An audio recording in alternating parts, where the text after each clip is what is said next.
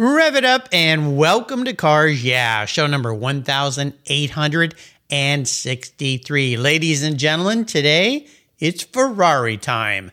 And we're going to be talking about the most collectible car on the planet, the Ferrari GTO. Buckle up. This is Cars Yeah, where you'll enjoy interviews with inspiring automotive enthusiasts. Mark Green is here to provide you with a fuel injection of automotive inspiration. So get in, sit down, buckle up, and get ready for a wild ride here on Cars Yeah.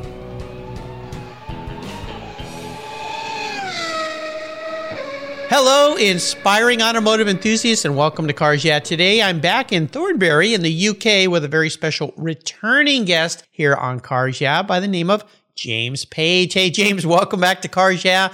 Do you have any gear, and are you ready to release the clutch? Absolutely. Let's do it. All right. We'll have some fun. Now, for regular listeners, if you go back to guest number 1267 back in 2019, before the whole world turned upside down with the pandemic, James was on the show. We talked about Aston Martins at the time, if I remember right. That's correct. Aston Martin DB4 GTs. The wonderful call. We're going to step it up a notch, I guess, depending on what kind of mark you like, but we're going into the upper echelons of car collectability, and we're going to be talking about the Ferrari GTO. Now, I asked you before to share something that most people don't know about you. So, we're far from the Aston Martin when you get into collectability with the GTO. Now, that Aston, of course, is a very collectible car, but the GTO. But maybe before I introduce you again, what's maybe one little thing that you learned that was a super big surprise about the Ferrari GTO? Actually, there was still so much to learn about it, to be honest, because when I started the project, people would say, 250 GTO, surely everything that is going to be said about the GTO has already been said. Right. And that turned out not to be the case. So that was both a nice surprise and a good start to the project. Very cool. Very cool. Well, let me give you a proper introduction again here, and then we're going to dive into what you learned about this incredible automobile. James Page grew up in the Southwest England area and inherited his passion for cars from his father.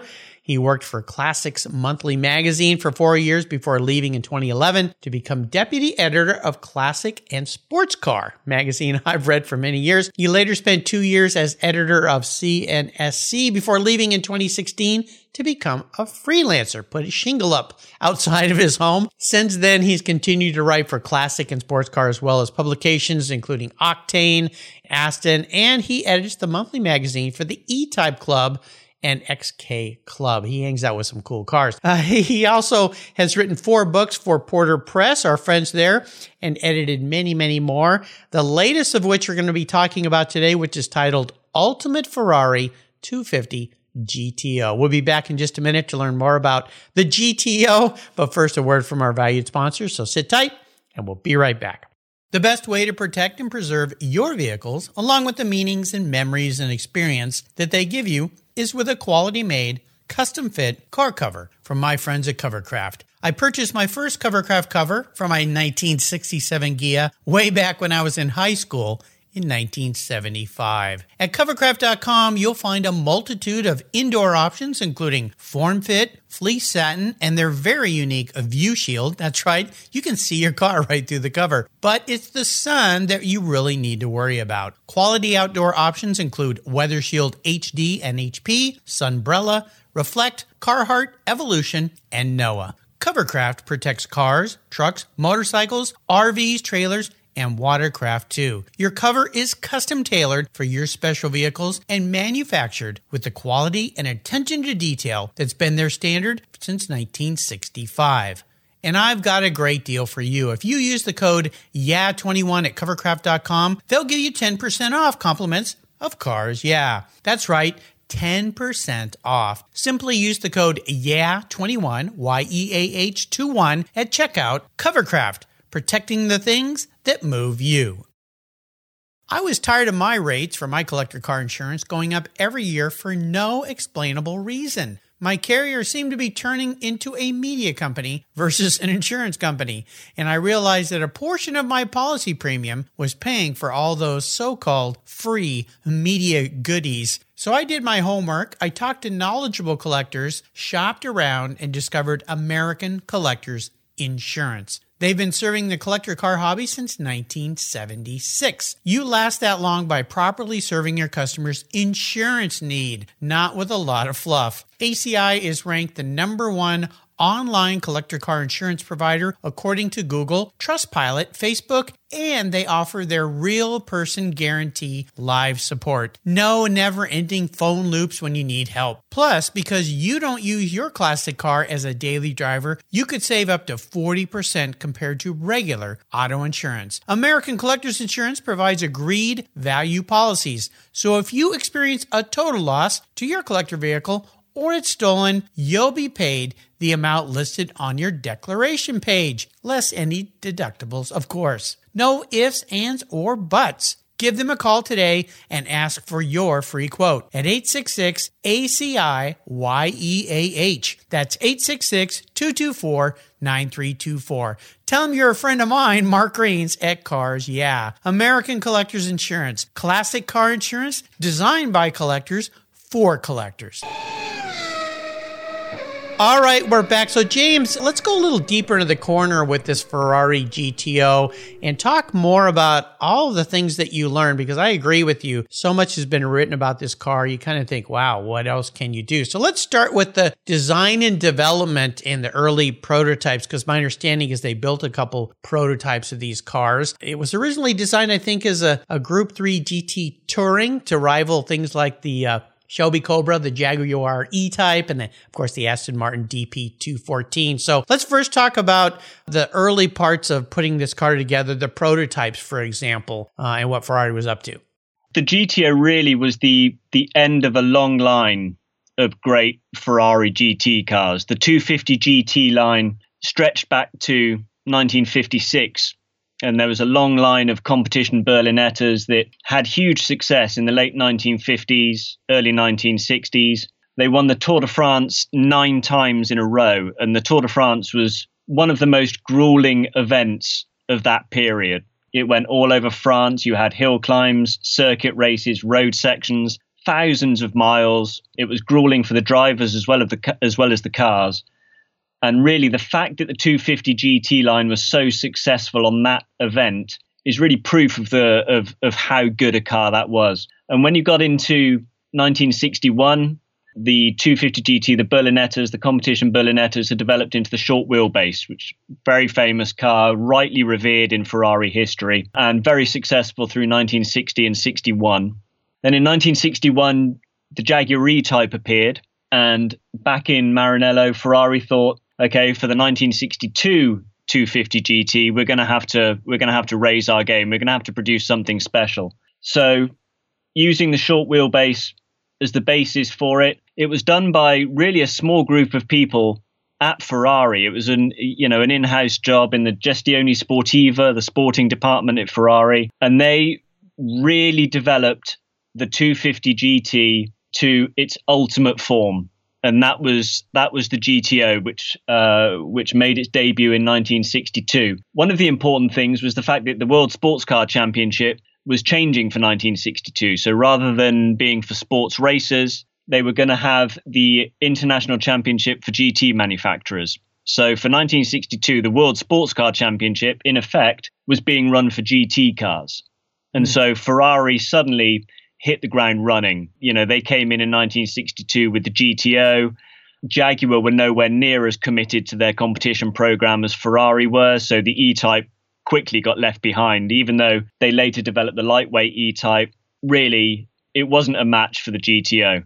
Over in the States, towards the end of 62, Carroll Shelby got the Cobra homologated, and then really starting in short distance domestic US racing, the Cobra was successful straight away. It took a couple of years for them to translate that success onto the international stage, but eventually they did.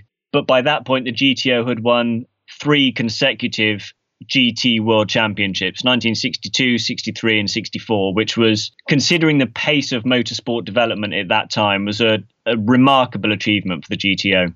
No doubt. let's go back to some of the prototypes because there was some interesting things. Reading in your book, there were 2 prototypes basically they built. And the second one I love because I think the press called it the monster, Il Mostro, or they call it the anteater because it was kind of a weird thing. And a lot of prototypes are. They tack on a lot of things and do some goofy stuff. And those first prototypes, I understand, were raced at Le Mans. The first one didn't finish the race. I think the engine expired or something. And then Daytona, there was a 3-hour race there as well. Can you talk a little bit about the prototypes before the car that we think of the GTO today? And by the way, how many GTOs were really built? Because I think it was 22 or 24 of them at Laguna Seca when Ferrari was the featured marque years ago, all on the track together racing. It blew my mind. Yeah, that's a pretty good percentage of them. There were 36 250 GTOs.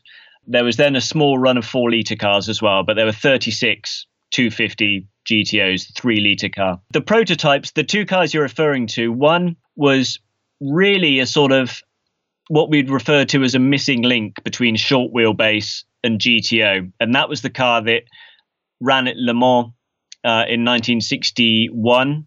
And that used quite a lot of the engine technology that was later found in the GTO, but with a different body shape. And then the other car that you referred to there, Il Mostro, that was really the rough and ready GTO prototype. They took a car and really shrink wrapped the bodywork around the components. So again, that was developed in-house at Ferrari. You can tell from looking at photographs that a coach builder or a Scaglietti or a Pininfarina had nothing to do with it at that point. It was very rough and ready, and you can see all the hammer marks, and it's very much an engineer's designed car rather than a coach builder's designed car. But the basic or the fundamental shape, certainly at the front end, was there. And that car ran at Monza in late 1961 and was tested by Stirling Moss at Monza, in fact. And that really was the basis for the car that became the GTO, Il Mostro. Like you say, the anteater. If you see photographs of it, you'll know why it gained those nicknames. It was very rough and ready. And then later on, it got refined, obviously, into the shape that we now all know as the 1962 GTO shape. Yeah. I want to talk about the engine, but let's jump since we're on the track of design here. Originally, I think it was Bizzarini, Giotto Bizzarini, who was involved in, but there was a big shakeup at Ferrari in 62. And I think he fired almost the whole team and a whole new engineer had to come in, right?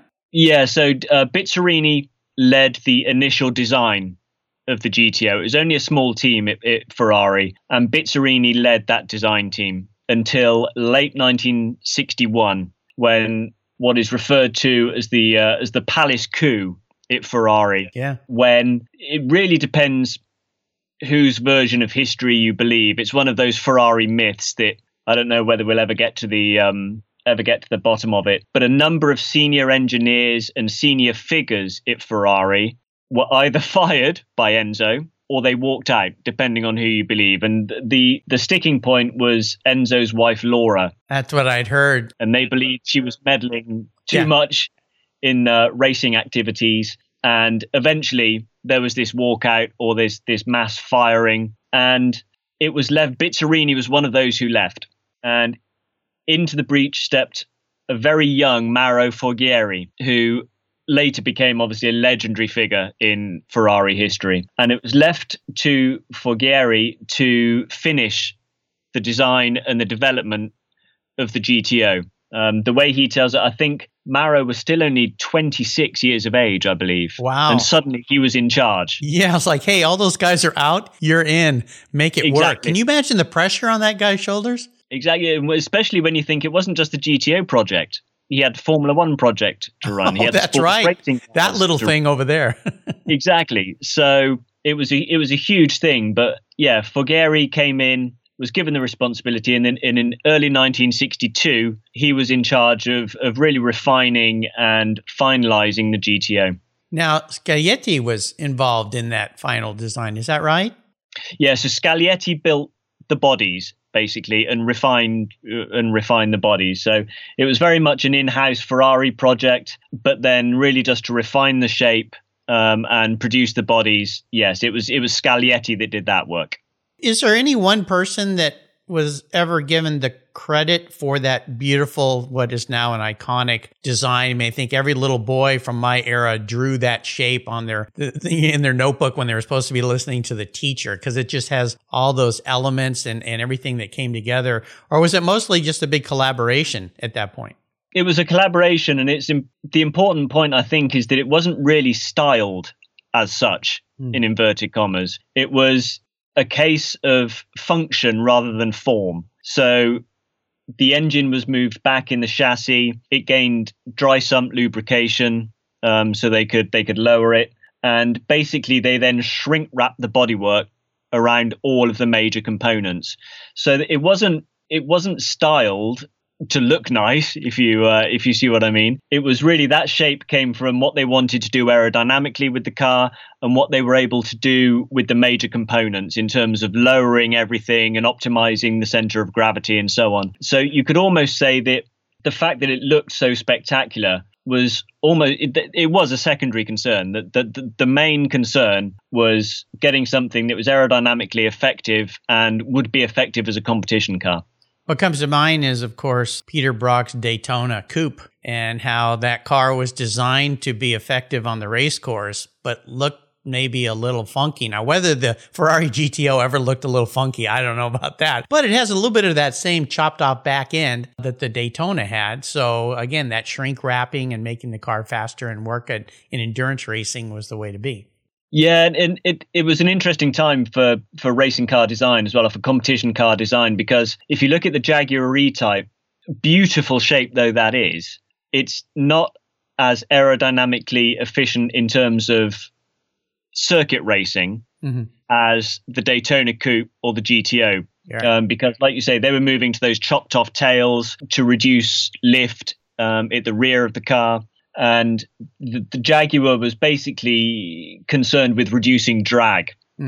But everybody else was really starting to move into reducing lift, which obviously became the beginnings of creating actual downforce, which came a few years later. But yes, it was a really interesting time. You look at the cars that the GTO raced against. The Daytona Coupe is the main one, obviously, but the Project Aston Martins as well, and just how quickly competition car design was moving at that point makes it doubly impressive that the GTO was really so dominant for 3 years, because everything was moving very, very fast by then. Well, let's go back to the engine, because you say this car came from previous success going back to 1956, and you think of the Tipo 168, the 62 comp engine, the 3-liter V12 that was so successful with all those cars, basically plopping that into this new car. So they're kind of working with old technology, or were there some evolutions happening at the same time?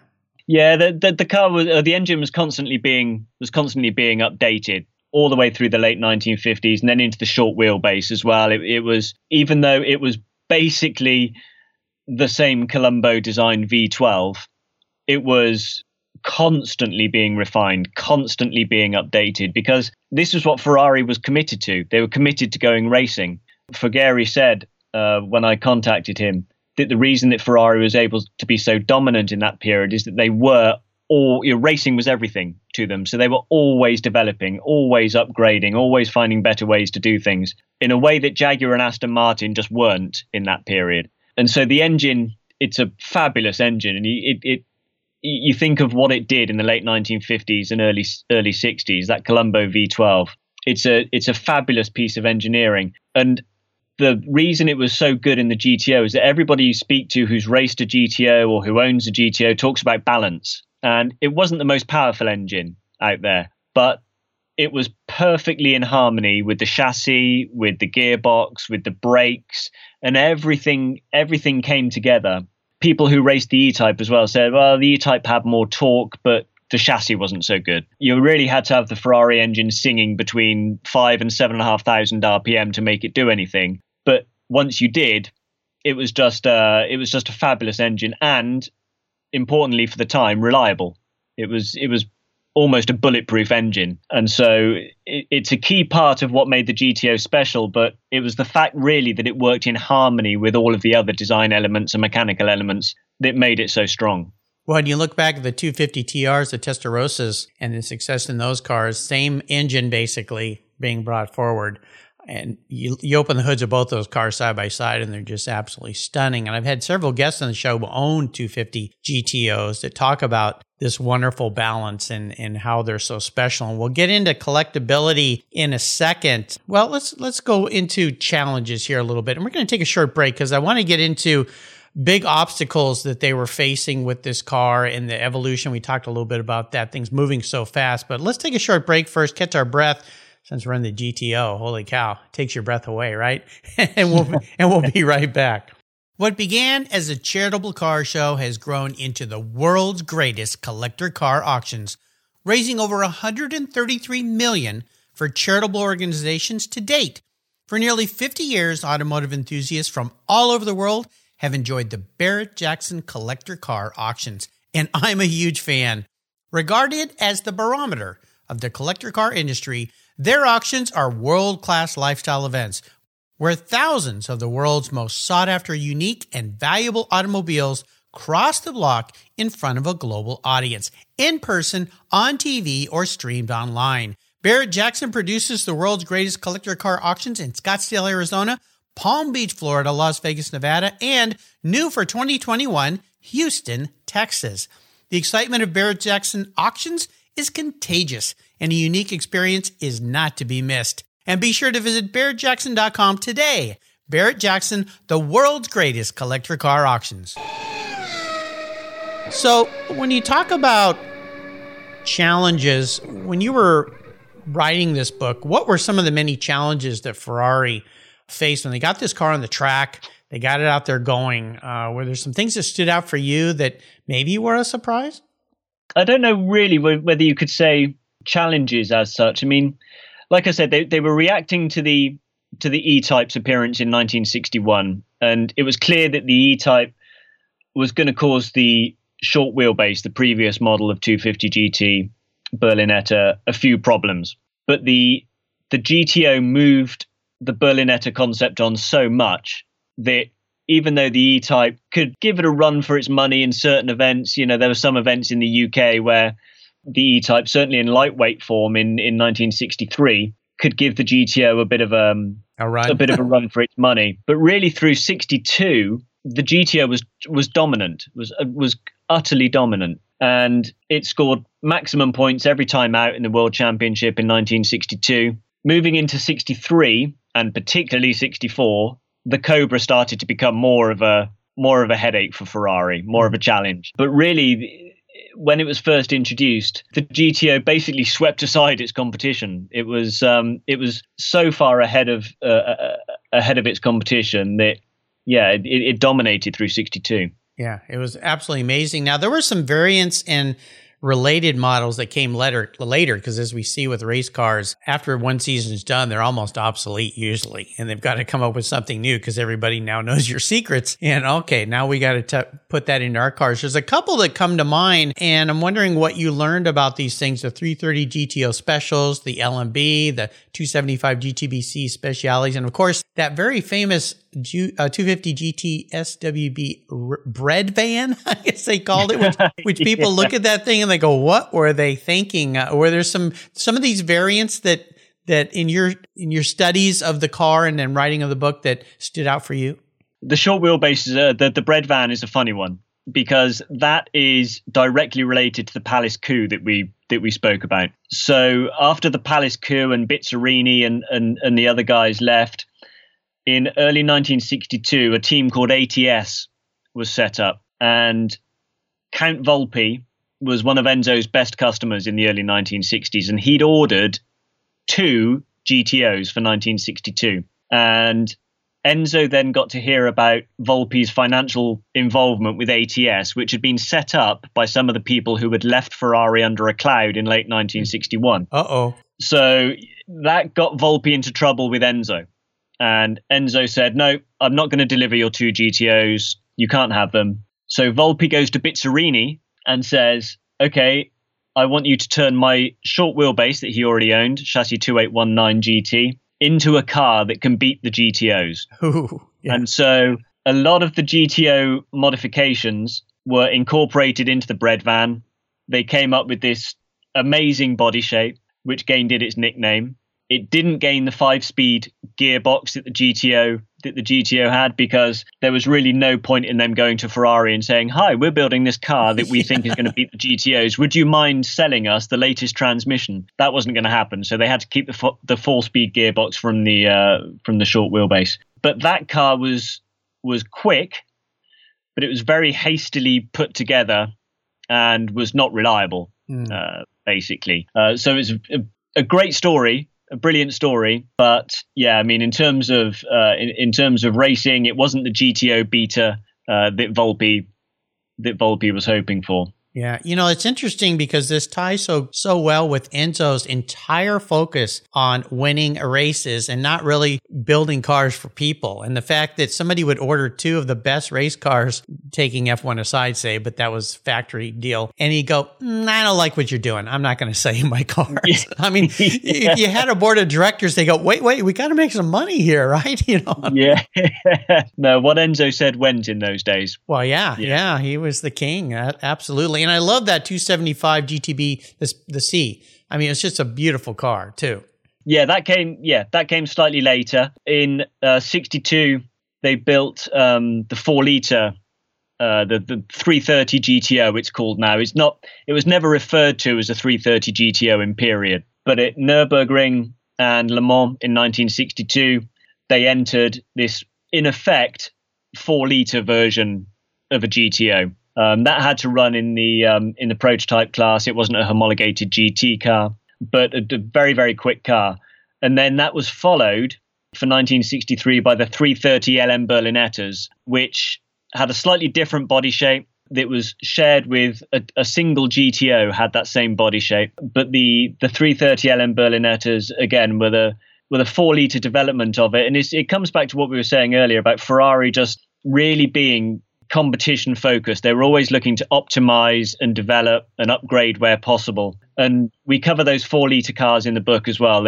Some of them have a fascinating history, and there's been a lot of confusion about those cars and a lot of speculation about those cars over the years, which we've tried to untangle as best we can. You mentioned homologation, which you brought up several times. And I think in 62, that era, the FIA required builders to build like 100 examples of cars. And there's an old story that's floating around. I wondered if you unveiled this, that you had to build 100 cars, but of course Enzo had not. So he shuffled the same cars around the factory as the FIA guys walked around going, well, there's 20 there. And then, let's go over to the other building. And was there any truth to that, or did they not really have to? No. It was homologated. It was all above board. Carroll Shelby at the time sort of tried to say that, that they only built however many it was of them. And he was saying, this isn't homologated. But actually it was all above board. It was homologated as a further development of the 250 GT line. And so once you had built more than 100, you were allowed to alter the bodywork, for example. Okay, that's the deal. Okay. So that was how the Cobra Daytona Coupe got homologated as well. They'd built more than 100 Cobras, so they were allowed to do something different with the body. So they had homologated all of the mechanical upgrades on the GTO, the dry sump system, the 5-speed gearbox, the 6 carburetors. So everything in terms of homologation for the 250 GTO in 1962 was all above board and correct. Where he did run into problems was in late 1963 into 64, because his intention then was that the 250 LM would replace the GTO and would be Ferrari's contender in the GT championship. And he tried to say, well, no, it's the latest development of the 250 GT line. And it wasn't. It was a 250p sports prototype with a roof on it. And everybody saw that straight away. And the FIA said, no, you can't homologate that as a 250 GT. And so Enzo had one of his regular tantrums. And the GTO was forced to uphold Ferrari's honor in 64, which it managed to do. They upgraded the bodywork. They had the 1964 shape. They built 3 cars new with that body shape, with the 1964 bodywork. They converted 4 1962-63 GTOs into the 1964 shape. And so development was continuing into 64, and that enabled the GTO to win its third championship. But yes, it was the LM where Ferrari really pushed the homologation envelope a little too far and they came unstuck. Yeah. When you think about the classic Ferrari GTO, those basic cars, if you can call them a basic car, was there any weak link to those race cars? Was there any one part that they never quite got right? I don't think there was, to be honest. I think from having spoken to drivers and owners, as I said earlier, the real strength of the GTO was the fact that it didn't have any weaknesses. It had a good gearbox. It handled well. It stopped well. It was aerodynamically good. The engine was good. It was reliable. There wasn't really anything that was a weak point in it. As I mentioned earlier, some guys said that the Jaguar E-Type had more torque. So if you were racing on short UK circuits against a Jaguar lightweight E-Type, the GTO might have been at a slight disadvantage. Mm-hmm. It certainly in the States would have had less torque than the Cobras. So again, it would have been at a disadvantage on short circuits there. But otherwise, no, its strength was that it had no weaknesses.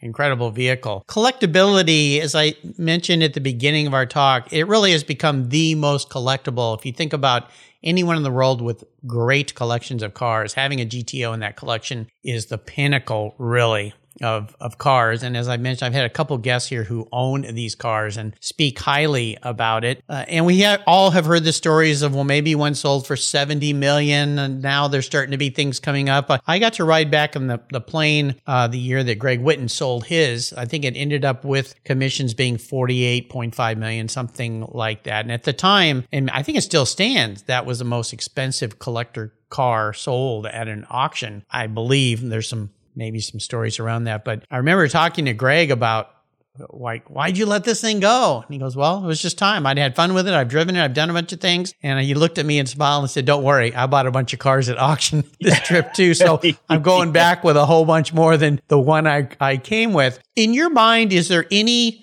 one GTO that is the most, let's say, collectible based on provenance, people who've driven it, whatever you put into collectability?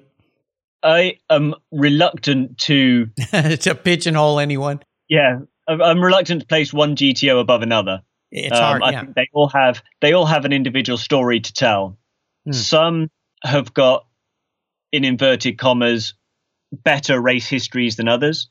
Some achieved more success than others. Some had more successful or better known drivers racing them than others. For example, there's one of the 1964 bodied cars was raced by basically in that year's entire Ferrari Formula One team. Really? Wow. So that year, yes. I mean, it was little bit like, I don't know, coming forward into the early 2000s, it would have been a bit like Michael Schumacher driving your GTO whilst he was driving in Formula One. So things like that. I know that there are guys who place a great importance on that and who will talk about the provenance of a car. And the provenance of a car is very important. What it did in period, where it raced, who drove it.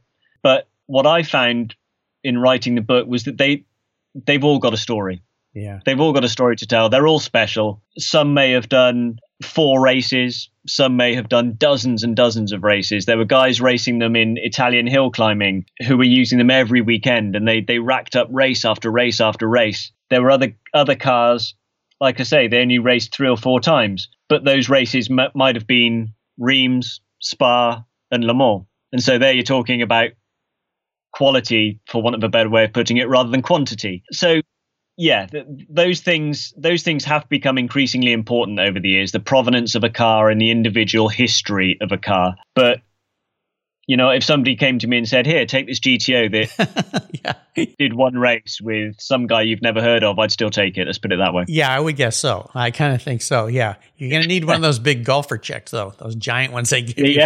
Lots of zeros. Are there any GTOs that were built that were never raced that are still truly all original? Oh, you're going to drag me into controversial territory. Am I? Isn't that what I'm supposed to do as an interviewer? Yeah. They all have a race history, and they were all built as competition cars. And if a car is built as a competition car, it's going to pick up knocks and scrapes and dents. And one of the guys that I spoke to who looks after who looks after the GTO for its owner, said that when they came to restore it about 15 years ago, they wanted to look at early photographs of the car to see what shape they should be restoring it to and what combination of vents and intakes and lights they should be restoring it to, because there were various combinations of how many vents it had, what shape vents it had, sure, and so on. And he said they discovered that in the first year of its life, it had 3 different nose treatments. Wow. So he said, really, what are we restoring it to? Do we restore it to this one or that other one or this other one here?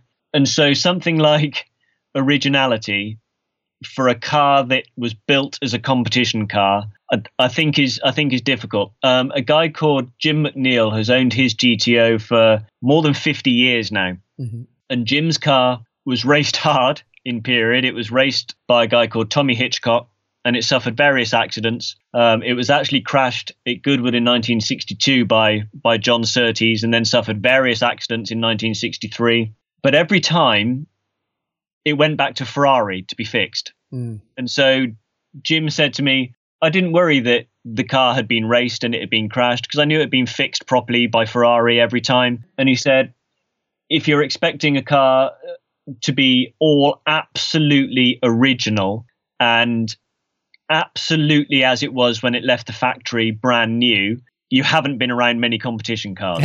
Yes. So he said stuff like that doesn't happen. Yeah. It's not a concern for him. It's if cars are going to be raced, they're going to be crashed as well. Absolutely. Well, the book is titled Ultimate Ferrari 250 GTO, of course, by our guest today, James Page. Now, my understanding is there's a couple of variations you can buy this book in. Is that right? Like a collector edition? That's right. So there's there's the limited edition, which is the I guess for want of a better way of putting it, the standard edition. But yes, there is a collector's edition as well that has got the content is the same in both. But for the collector's edition, they're signed by David Piper and Peter Sutcliffe, as well as myself and Keith Blumell, who acted as a consultant on the book and was fabulous. You know, Keith is a very well-respected authority in the historic Ferrari world, and he was a massive help. But yes, there is a collector's edition available as well. There's different slipcase, different cover. And yes, signed by David Piper and Peter Sutcliffe. That's pretty cool. Now, as of today, July 22nd, the book's available? Yes, it is. Yep. Okay. Yep. And where's the best place where listeners can go get a copy? Because this has got to be on every collector's shelf. I mean, this is the quintessential GTO book in my mind.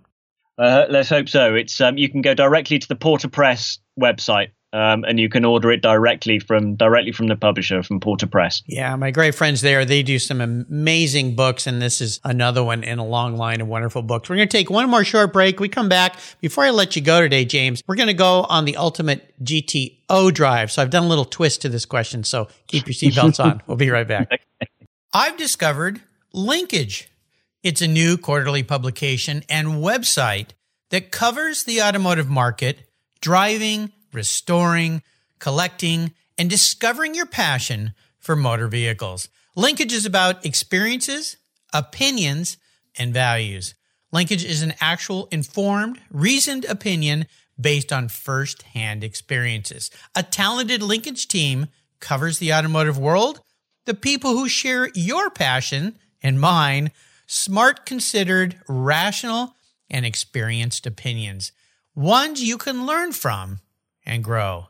That includes our passion that drives auctions and the collector car market. So come with me and join us on this journey. And be sure to use the code CARSYEAH when you subscribe, and they'll give you $10 off. Boom! Linkage, geared for the automotive life. Subscribe today at linkagemag.com.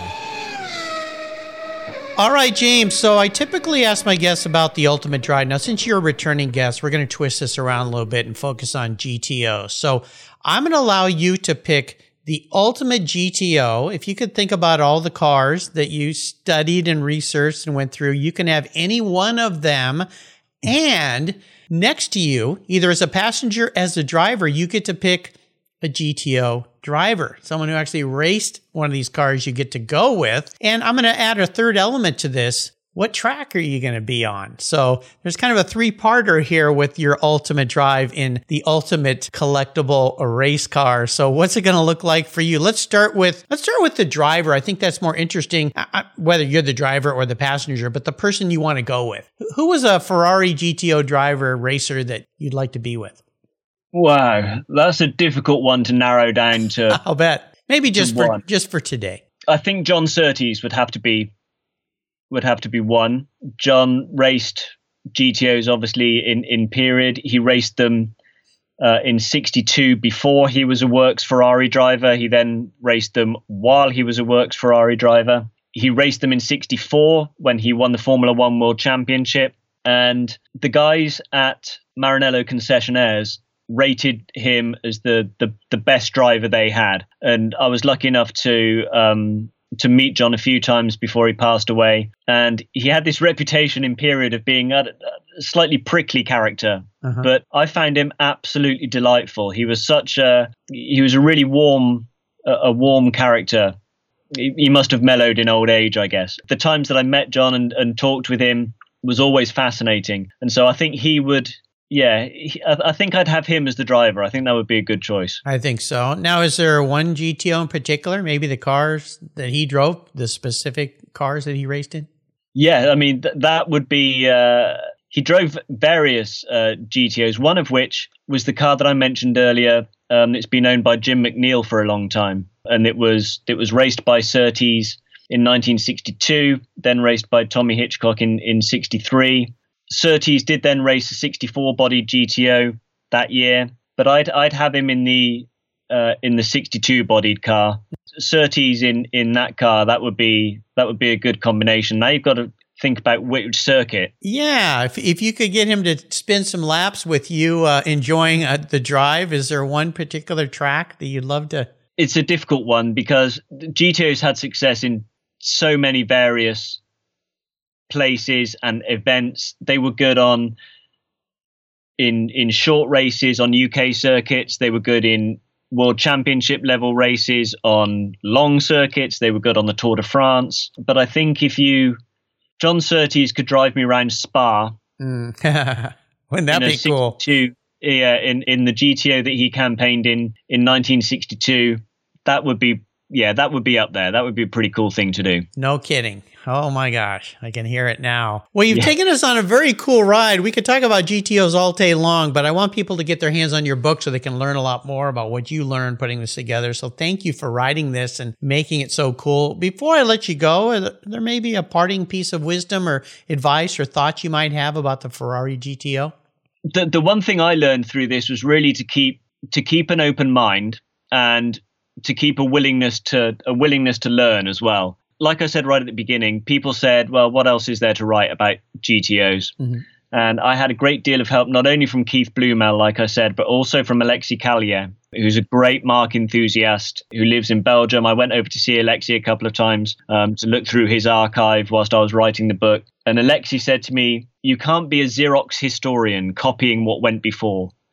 So I was always very conscious of not just accepting what had been written before about GTOs. And I don't think there are many of the individual GTOs for which we didn't find a new race result, or we didn't do a new interview, or we didn't clarify the ownership history slightly, or correct a long-standing misconception about a car. The more we looked into it, the more there was to learn. So you've really got to keep that open mind. And hopefully we've come up with a lot of new information for this book. And that was really one of the goals, was to come up with something new about the GTO.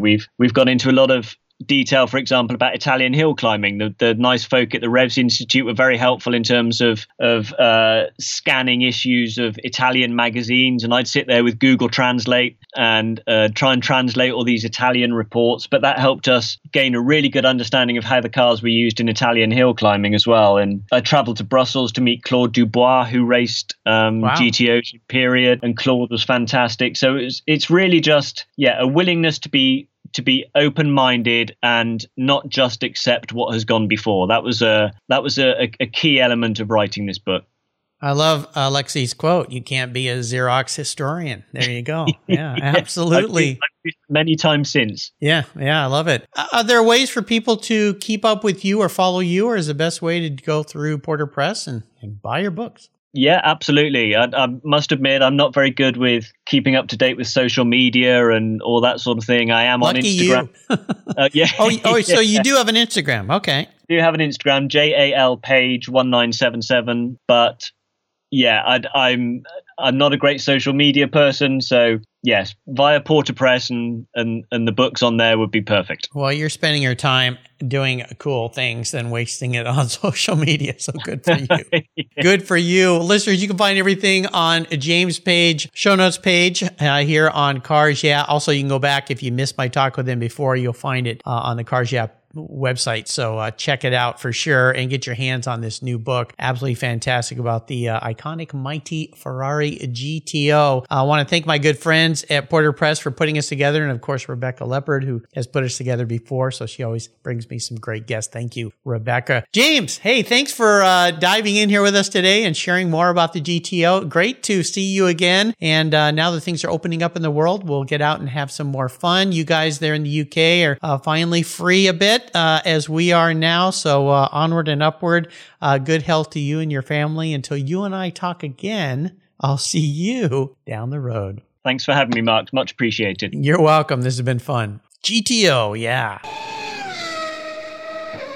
Today's vehicles are essentially computers on wheels, and it takes more than a wrench and oil to keep them humming. That's why Cars Yeah supports TechForce Foundation, a nonprofit dedicated to driving tomorrow's workforce of skilled technicians forward. Techs keep our cars, trucks, airplanes, and fleets rolling. Yet there's a massive tech shortage because many young people don't know it's no longer a blue-collar job. Today, it's a new-collar career. It involves computers, technology, it's in high demand, you get paid really well, and you can live and work anywhere in the country. I know you're passionate about cars, trucks, and motorcycles, and you can help pass that passion on to the next generation of techs so our rides keep rolling down the road. Visit techforce.org today and learn how. Thank you so much for joining us on today's ride here at Cars Yeah.